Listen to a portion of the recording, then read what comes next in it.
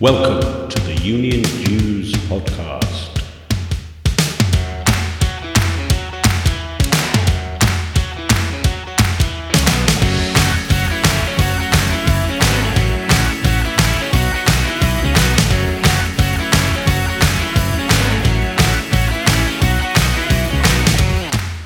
The UK's only all things union show, produced for your downloadable digital delight and appreciation. In this week's episode, lockdown may be loosening, but we still need to work safely with COVID. The lowdown on a new publication to help us do just that. Plus, the fallout from the Supreme Court's ruling that Uber drivers are workers and not self-employed.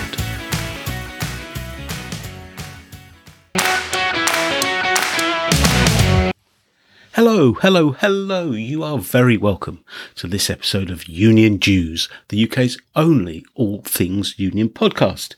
I'm Simon Sapper, and what a week. As lockdown loosens, we still have a need to work safely with COVID. And Andrea Oates from the Labour Research Department will be here to tell us about the new publication on just that she's written.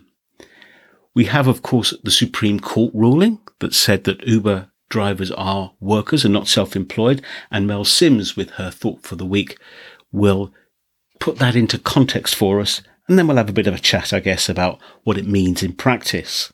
That's not the only story, of course, and Josiah Mortimer will be here with his regular Radical Roundup. And in addition to the stories that Josiah pulls out for us, we'll be taking a look at trouble on the buses in London and Manchester, and a warning from education unions about the Prime Minister's plans for a return to school. Well, let's get straight into the story of the moment, the issue of the day. That is the Supreme Court ruling that Uber drivers are workers and not self-employed, thereby entitling them to a whole suite of basic employment rights. Not as good as if they've been categorised as employees, of course, but one step at a time, I guess. Now, this was a culmination of a process that's been going on for about 5 years. This is, I think, the fourth time that an original decision to grant Uber drivers worker status has been appealed, and the appeal's been lost, been rejected. So let's put that into context. Here's Mel Sims with her thought for the week. This week, I've been thinking about how labour law intersects with wider collective bargaining, with two really important cases being decided this week. The first was the UK Supreme Court decision that confirmed that Uber drivers are classified as workers. And the other is Tuesday's case in the Netherlands, which confirmed that Deliveroo riders are employees. And the cases show how this point of law has now been tested in several jurisdictions that have really very different approaches to labour law, but with similar outcomes. So when asked to test the cases of on-demand workers, many courts have decided that conventional employment rights do apply, at least to some extent. Important in both of the cases was a decision about how much scope there is to negotiate the terms and conditions of work. So the Netherlands case ruled that the non-negotiability of terms and conditions was a strong rationale for considering riders to be workers. You either work for that rate of pay or you don't, unlike genuine contractors who can negotiate pay and other terms and conditions. And although Deliveroo riders technically have the right to decide when to work, more work is offered to those who make themselves available at a particular time. But for me, one of the really important differences between the two cases was that the Dutch Deliveroo case asked for a second ruling. So the FNV, which is the Dutch Union Federation, also asked the court to rule on whether the collective agreement for the transport sector applied now that they'd been established to be workers. And the court ruled that it does, including issues around pensions, for example. So the Dutch judgment has potential to be far more wide-reaching for the business model of these companies than the equivalent UK case, although it is important to note that there are further avenues for the company to appeal.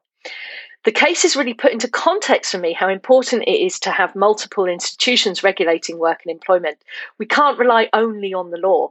In the UK, worker status is important, but it only grants very minimal employment rights. The right to be covered by a collective agreement has potential to be much more extensive, especially if it's negotiated with unions at sectoral level, as it is in the Netherlands. So the importance of the institutions that go beyond labour law are really brought into sharp focus between the two cases, and they really show also the opportunities presented by collective bargaining when it's used in conjunction with legal regulation.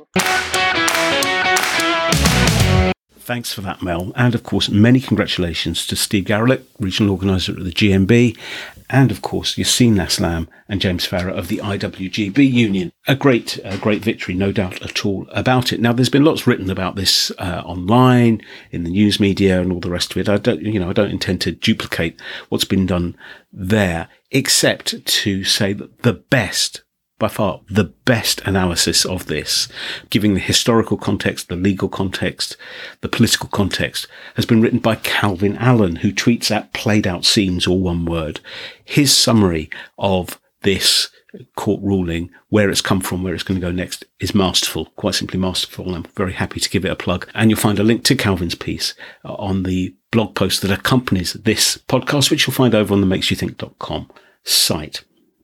The other thing to point out is that, of course, Uber are not kind of tame pussycats. They're not the sort of firm to just say, oh, okay, we lost in court, we'll go away. The fact that this was appealed about 3 times before the final Supreme Court ruling demonstrates that, as does the fact, let us not forget, that Uber were part of the group that stumped up over $200 million to push through a thing called Proposition 22 in California at the end of last year.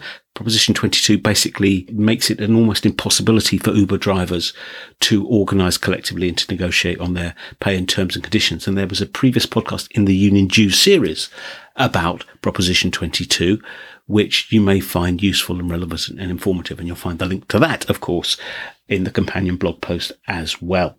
And a couple of the issues I particularly want to draw out were those that Mel flagged as well. One of the key issues the Supreme Court took into account in determining its ruling was the fact that Uber drivers didn't have the ability to negotiate over their terms and conditions.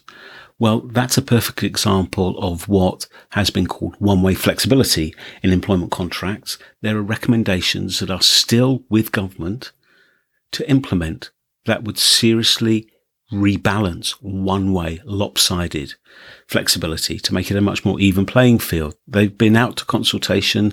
There's a kind of political with a small p consensus across unions and employers and academics that this is the right way to go. There would seem to be no real reason why we can't move forward and introduce these regulations, which would make a big difference. And the second is the notion of sectoral bargaining. Now, there's a long-established, well-populated strand of thought about sector level bargaining and how it might work, how it could work, how it should work, according to some enthusiasts for it. The idea that each industrial sector has a tripartite structure that talks about basic terms and conditions, basic levels of pay, even career progression, training, future-proofing the industry. The problems are that have we got sufficiently robust organisations to actually sit around the table on this? Are the employers' organisations strong enough? Are sectors of the economy where there are low levels of unionisation, are the unions strong enough? What would the terms of reference be? What would the powers be? What would the unintended consequences be? An interesting and worthwhile and relevant debate, especially as they are very well established, as we can see from the FNV's position on mainland Europe. But the one thing we can say with certainty is that sort of structure is not going to happen anytime soon in the UK, which is why, as Steve Garrelick of the GMB said very clearly, the court case is great. The Supreme Court ruling is really, really important, but it's what workers themselves achieve through collective organisation and collective voice that really makes the difference. Well, as we heard from the Prime Minister yesterday, lockdown may be easing, but there's a long way to go yet before we're out of the woods. The problem, the threat, the dangers, the restrictions of the pandemic. And therefore, it's particularly pertinent that the Labour Research Department have just published a new publication, Working Safely with COVID. The author, Andrea Oates, is my special guest on this week's episode. The Labour Research Department is been around for over 100 years, established in 1912. And in 1912, the constitution of the organisation was very clear. The Labour Research Department exists to cooperate with labour, socialist and cooperative movements in promoting and carrying out research into problems of importance to labour, to supply information and to issue publications. Now, that was written in 1912. More recently, there's a testimonial, which I'm happy to quote from the Labour Research Department's website, which is lrd.org.uk. If our trade union branch could affiliate to one organisation, it would be the LRD. The information provided in LRD publications are indispensable tools for workplace reps to know their own and members' rights. And that's written by Paul Cruse, Secretary of the Unite Westminster branch. And I would absolutely endorse Paul's sentiments. LRD publications are the bee's knees, the absolute benchmark. Invaluable is the right word to describe them. So the overview of what workplace reps need to know, can do and are entitled to do about COVID is clearly dealing with the issue of the moment. I hope you enjoyed the discussion. Andrea Oates, welcome to the Union Jews podcast. Thanks very much for spending some time with us. Listeners, I should add that Andrea is the author of a new Labour Research Department publication, Working Safely with COVID-19. And I suppose the first question, Andrea, is, there's been lots and lots and lots obviously written about COVID and the pandemic and about the trade union response to it. So what's the USP? What's the particular need or purpose of this booklet that you've written? So the booklet, I think, brings together guidance and advice from trade unions across the TUC affiliates, and also guidance from the TUC itself and organisations like the Hazards Campaign that's been campaigning for better safety throughout the pandemic, as have the unions. So I suppose it's kind of bringing together all that information for union reps to be able to see, maybe they normally just look at their own union guidance, but it's trying to bring together some practical examples for reps in terms of what union reps have been able to do in their workplaces, to keep them and their colleagues safe. Yeah, I suppose there's been a lot written about COVID, but this is very much from a union perspective, a very practical focus aimed clearly at reps, which is what LRD publications normally do. I think the other thing to say is just that things are constantly developing, and this booklet comes out at a time when the TUC has been calling on the government to update its own guidance published by the business department. So the TUC saying, that those rules need updating, and some of their demands are included in the LRD booklet. And so, although the booklet refers to the official guidance from the Health and Safety Executive and BEIS, the business department, it is very much from a trade union perspective. And one of the important things in there is, makes clear that the union approach is to work through a hierarchy of prevention and control to deal with the risks from COVID. Yeah, I mean, as you would expect from an LRD publication, and everyone on the show knows I'm a big fan. It is relentlessly practical, and just in that overview you've given us, Andrea, two things immediately come to my mind. The first is this whole notion of dynamic risk assessment. You need a risk assessment that regime that keeps pace with the changes of the risk you are assessing. That's not a new concept. I mean, unions all the way through have had to deal with things that don't stay the same and have had to work out how to stay safe. And the second thing is, as you have said, the hierarchy. If you can't remove the risk, you have to try and mitigate it. And there are some cases, aren't there? And 60% of the population are still going to work each day, but there are some cases, aren't there, where there's a real challenge in mitigation. And I wondered what case studies you'd been able to draw on. I mean, I'm thinking particularly of, say, bus drivers who have suffered terribly during the pandemic, but nevertheless have been very innovative in some of the things they've been doing. Yeah, again, I think some of the union guidance is, it's very practical. So on dynamic risk assessment, the TSA Transport Union, they give a very practical example of where the members checking that passengers have got the correct fare on the train, and they're confronted by a carriage full of passengers that would mean that they wouldn't be able to maintain social distancing rules. And so they, say that at that point, members should be able to not carry out that work without recrimination. And they refer to the legal protections that that members have got, or workers have got under Section 44 of the Employment Rights Act, which means that basically you don't have to put yourself at serious imminent danger. All the way through the booklet, there's examples of kind of what unions are doing from national to workplace level. And there are some challenges. I think I suppose just talking about that hierarchy, the most important thing is to, eliminate the risk. The government advice is work at home if you can. But as you said, there's lots of people going to work, and the unions have been, very actively trying to get non-essential workplaces closed down with pay protected. So people aren't going into work if they don't need to. Unions have seen employers pressurising workers to go back into the workplace when they could be working at home.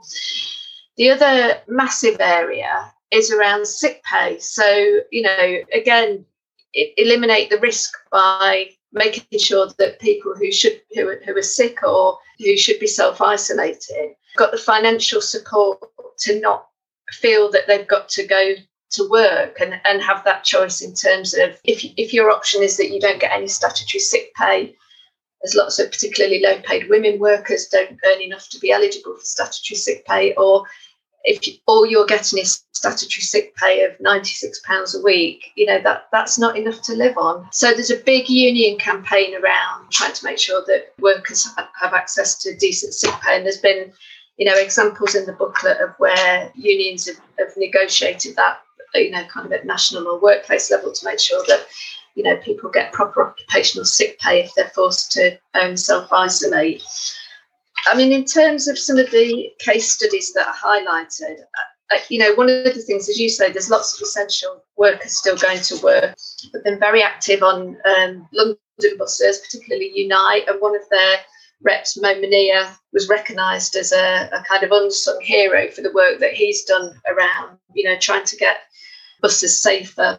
So initially they were getting the front doors of London buses closed and sealing making sure that the drivers' cabs were properly sealed.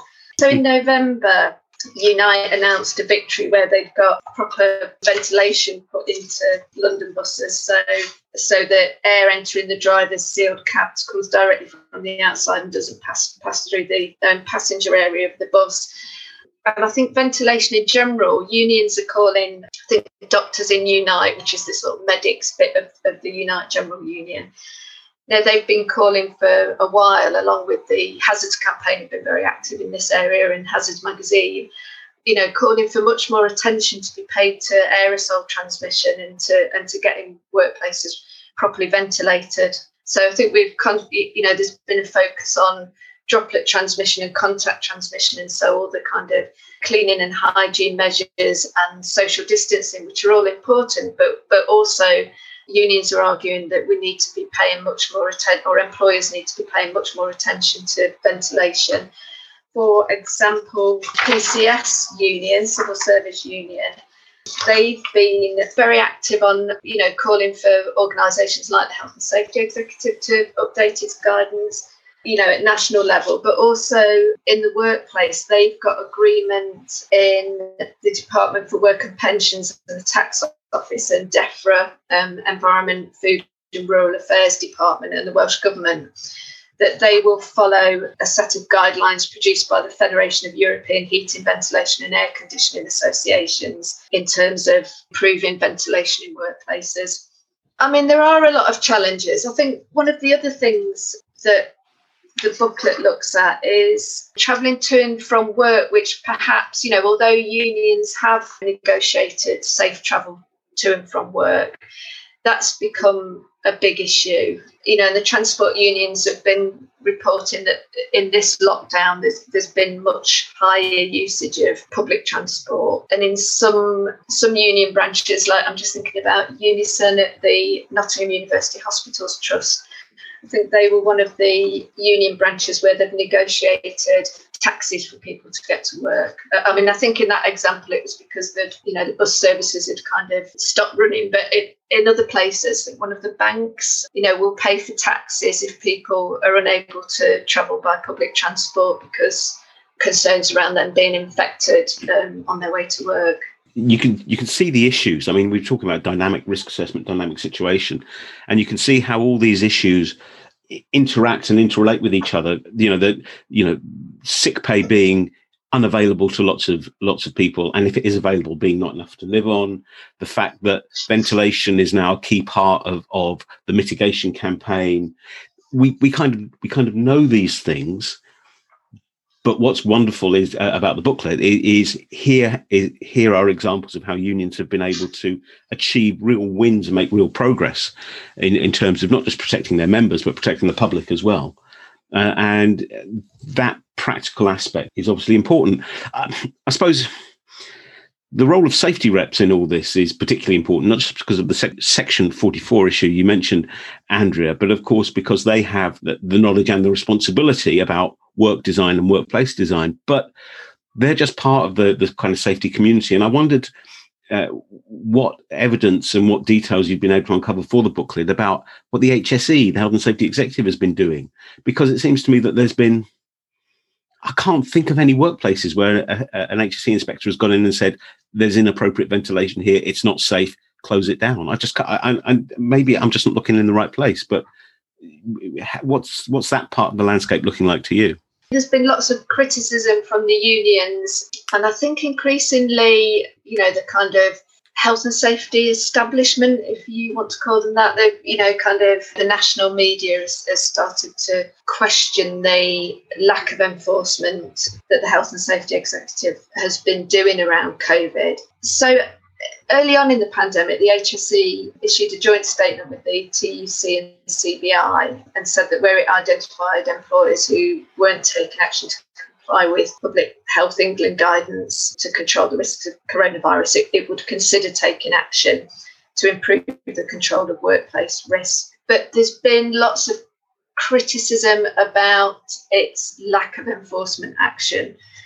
I mean, fairly early on, in May last year, Boris Johnson announced an additional 14 million would be available to the HSE to carry out spot checks. But, Prospect Specialist Union, who represents HSE inspectors, pointed out that was just 10% of the real terms cuts that the HSE had experienced over the past decade. So, gosh, that really puts it into context, doesn't it?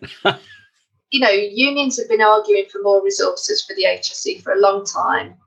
That they've been kind of really badly hit by funding cuts. And I think, again, Prospect said there's now more MPs than there are HSE inspectors. Oh, goodness gracious, that's crazy. But even so, there's still questions about the approach that the HSE has taken. So, for example, in January, the Observer newspaper found that the HSE hadn't prosecuted any companies for breaches of COVID-related health and safety law, but also they'd not issued any enforcement notices to companies for COVID safety breaches since the country went into the latest lockdown. And that was despite being contacted almost 3,000 times about workplace safety issues between the 6th and the 14th of January. And, unions and the TUC have been calling again and again, for more inspections and saying that there's been too little enforcement.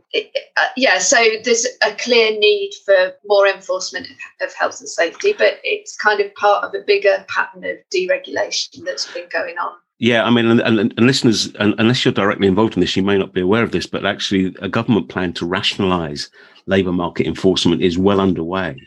And there is a plan to merge the enforcement bodies. So the Gangmasters Licensing Authority, for example, bits of HMRC and Health and Safety as well. And it's unclear how exactly this new kind of super enforcement agency will work. But if it's based on the funding model that Andrea you've just described, then it's not looking good. We could go on for a whole episode on that, I suspect. But Andrea, of course, if we look at the longer term and the longer term impact of COVID, it seems that it's kind of going to be with us for some time. Even if the infection rates fall, even if the vaccination rates continue to rise, there's long COVID, which we don't know too much about, but are learning more about. But there's also the view that kind of COVID is going to be knocking around like the flu is for years, perhaps forever. And I wondered what evidence you saw of unions taking that into account in terms of the stuff they're doing. And also, of course, once we get back to some sort of normality, presumably there are tons and tons and tons of issues that were unresolved before the pandemic and are still unresolved.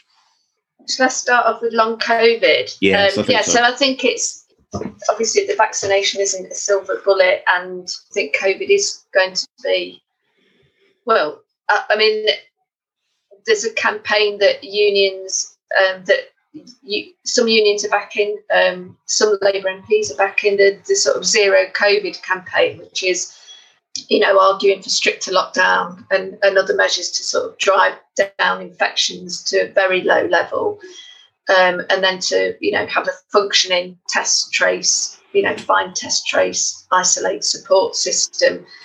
So what that campaign is calling for is kind of not living alongside COVID, but bringing in the sort of measures that New Zealand and Vietnam and Taiwan have brought in. And they've seen a handful of deaths, whereas we've seen, I was going to say 120,000 at time speaking. I was going to say 100,000, but it's more. And I was just listening to something on the radio this morning, the More or Less programme with Tim Harford, where they think even that's an underestimate. So I think that, there's a campaign to kind of, for the government to take a different approach so that we don't have to live alongside COVID. And that's what's happened in other countries where they've kind of gone in very hard and very early and had really much stricter controls in terms of lockdowns and what's happened in terms of international travel than we've had. I think with long COVID, that's something that, unions are looking at. And again, workplace reps have got a vital role there in negotiating protection for workers with long COVID because, they need decent sick pay. Some people, a minority of people are still ill for weeks, and in some cases, months later, and they need to be protected. And, obviously that's a role for unions to be negotiating, again, at national and workplace level. Paul Novak at the TUC described it as a kind of, the one silver lining in this terrible situation is that people are seeing the value of and joining unions, and some unions have seen their membership levels increase and also their, activism increase in terms of the, members signing up as health and safety reps. So I think that's a positive because, as we've just discussed, the HSE is just not, you can't rely on the HSE for sort of enforcing standards, but safety reps and unions make workplaces safer. There's academic evidence to show the union effect that the TUC have published and the fact that union workplaces are safer workplaces. And yes, and as well as COVID not going away anytime soon, all those other health and safety problems that workers face, so exposure to chemicals, musculoskeletal disorders. There was also, there'd also been a massive increase in stress and anxiety and depression even before the pandemic. There's all those issues that unions and safety reps are still going to be dealing with on top of COVID. And some of that is around the sort of deregulation that's gone on, the lack of enforcement. Going back to ventilation, we've got laws that say that workplaces should be properly ventilated. We shouldn't have poorly ventilated workplaces. But COVID's kind of exposed the extent of kind of occupational health and safety issues. And as I said, the one kind of silver lining is that there's going to be more trade unionism and more safety reps in workplaces to be tackling those problems and keeping their workmates safe. And thank heavens for that silver lining. Andrea, thanks so much for walking us through the booklet and highlighting all the good work that the unions are doing on this multifaceted dynamic issue. If unions and their branches are affiliated to the LRD, they'll get a copy of the booklet automatically. But if they're not, how can they get hold of this publication? Okay, well, probably the best thing is to go to LRD's website, www.lrd.org.uk. And I think there's a bit of a sneak preview of the part of the booklet on there. The more you order, the price of the booklet comes down per copy. So you can find out all the information about it there. Well, listeners, I hope you enjoyed that. I do think that when you see the landscape that Andrea has set out in that LRD publication, Working Safely with COVID, you get a really good kind of snapshot about how there are so many different facets to this, how all the bits kind of fit together, the industrial, the environmental, the political, whether it's safety or whether it's mainstream negotiating, it's such a constellation of issues, but it does show why we need a transformational solution, a transformational approach to, quote, build back better, and why trade unions are at the centre of that process, if that process is to have any real chance of success and longevity. The other thing to point out is that it's not just the LRD doing great work on this. TUC, of course, is doing great work on it as well, but also the Greater Manchester Hazards Centre, gmhazards.org.uk. Their publications are really bang on, really useful, really practically orientated as well. So well worth a visit to their site too.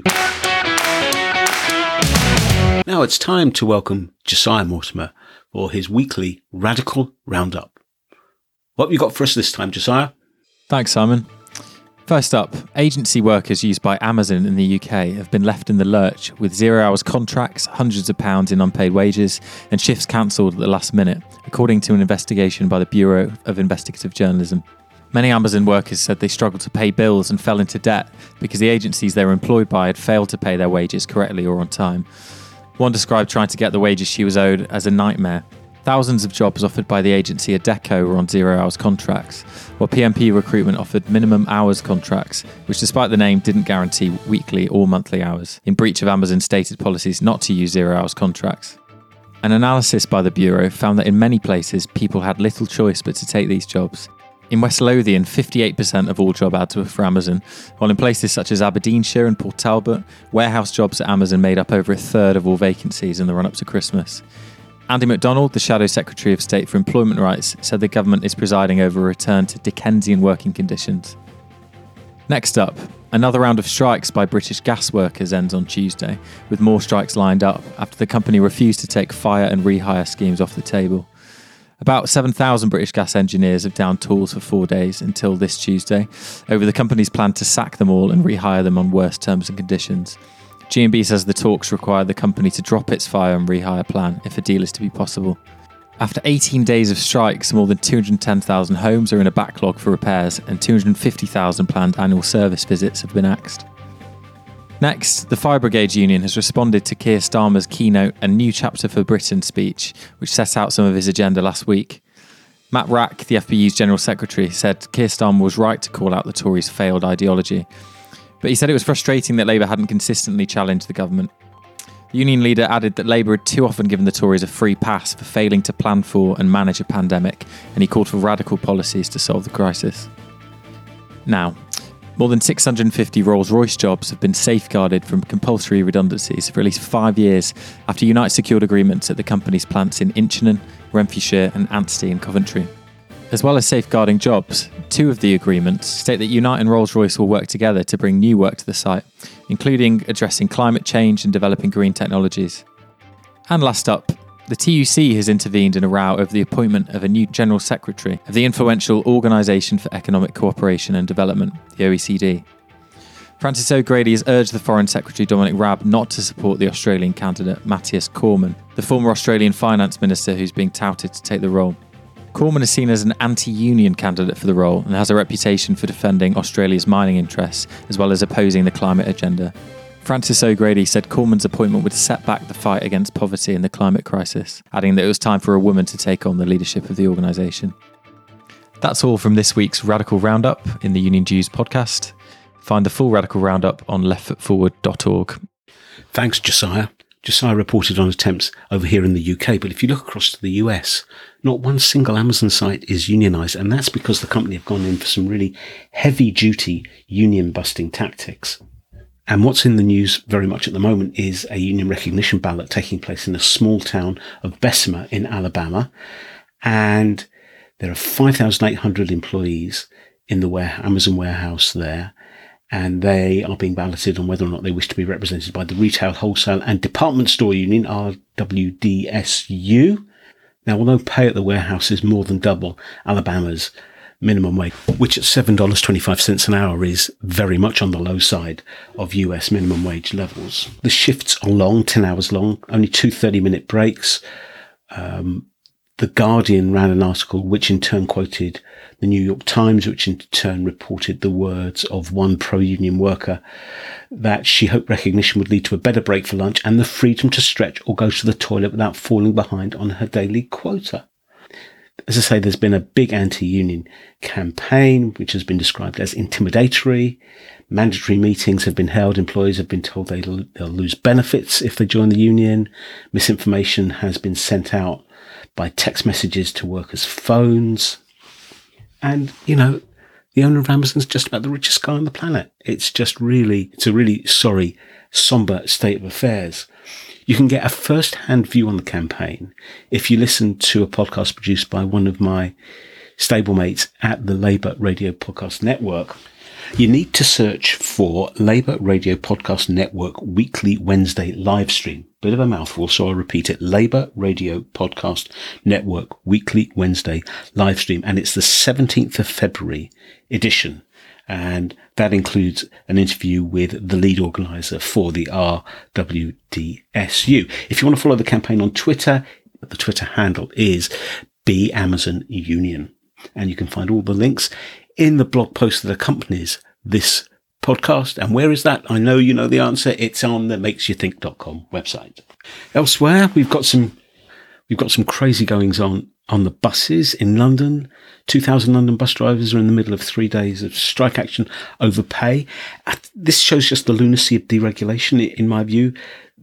The workers are employed by 3 different companies under the same corporate umbrella. So you've got workers at London United are on strike because management are proposing new contracts with wage cuts of over £2,500, which would reduce their pay to 2015 levels. You've got workers at Quality Line, who are based in southwest London, who are going on strike because they earn £2.50 an hour less than drivers at RATP. That's the parent company, RATP's other subsidiaries, and they've been offered a pay offer of 7 pence an hour. Then you've got Unite members at London Sovereign, who operate services in northwest London, and they've been offered a pay rise of 0.75%. And it's not surprising that the Unite regional organiser for RATP, Michelle Braveboy, said, and I quote, "RATP remains hell-bent on using the pandemic as a convenient smokescreen to attack key workers' terms and conditions. These are not temporary changes, but permanent ones that will see members suffer a substantial financial loss." There's also an ongoing dispute over 0 hours contracts, which hasn't been resolved. That's in London. In Manchester, hundreds of Go Northwest drivers who are Unite members are also poised to go on strike. This is over a fire and rehire arrangement. Now, the companies say 85% of the staff have indicated they're going to accept the new contracts in order to keep the bus depots open. But the union have got an 82% vote for strike action. Well, I suppose my view would be just because you sign to say you'll accept a contract doesn't mean to say you like it or you approve of it or wouldn't want better. So I do see how this is not a contradiction, but actually something that makes sense given all the circumstances.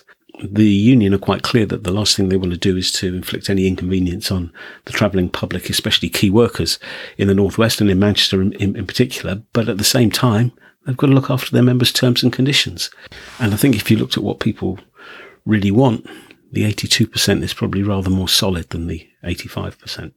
And last, for this section, the return to school, everyone going back to school as the Prime Minister's announced yesterday. Well, once again, the teaching unions have said, "Oh, hang on a minute, not so fast.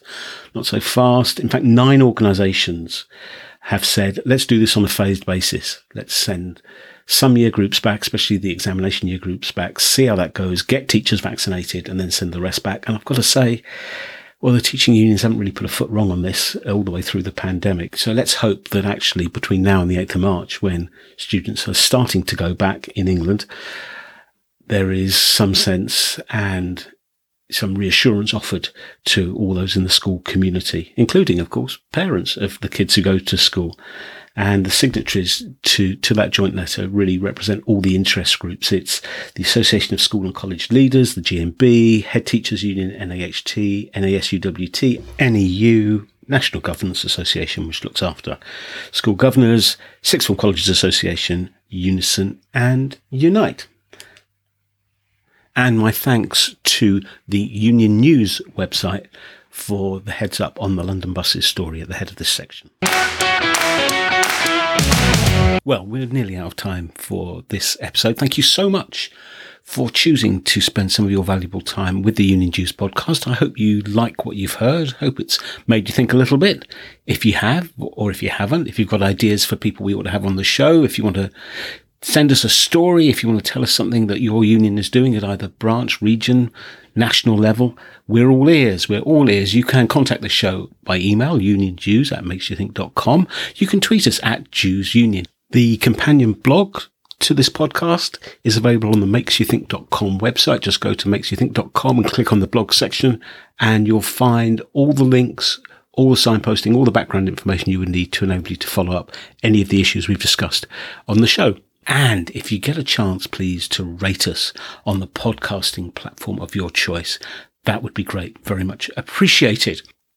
Union Jews is part of the Labour Radio Podcast Network, which is a collection of around 70 trade union and labour related podcast shows. You can access them all through the Labour Radio Network portal, which is labourradionetwork, or one word.org. It's a real treasure trove of audio material about the labour movement. What could be better? What could be better indeed? So my thanks to Andrea, to Mel, and to Josiah for their fantastic contributions as usual, to you for listening and hopefully rating and sharing as well.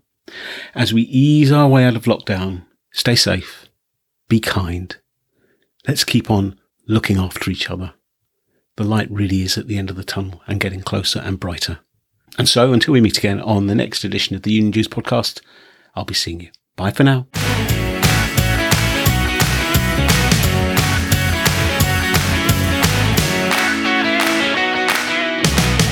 The Union Jews podcast is presented by me, Simon Sapper. It is a Makes You Think production.